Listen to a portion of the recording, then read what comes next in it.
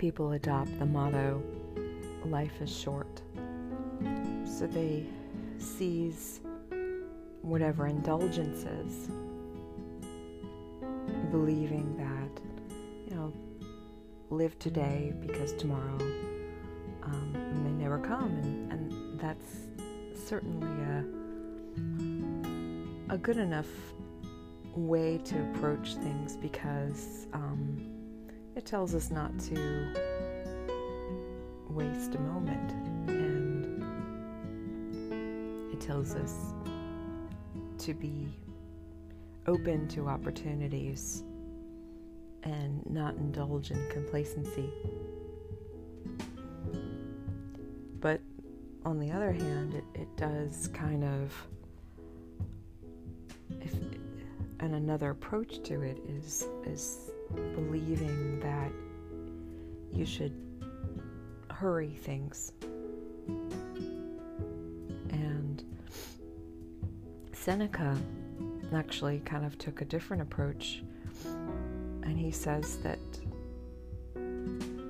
it is not that we have a short time to live, but that we waste a lot of it.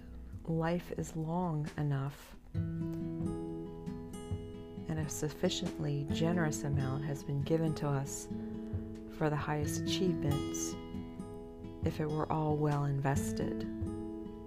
But when it is wasted in heedless luxury and spent on no good activity, we are forced at last, by death's final constraint, to realize that it had passed away before we knew it was passing. So it is, we are not given a short life, but we make it short, and we are not ill-supplied, but wasteful of it. Why do we complain about nature? She has acted kindly. Life is long if you know how to use it. So consider how you engage in behaviors, and ask yourself, am I really paying attention to each gift a moment is given to me?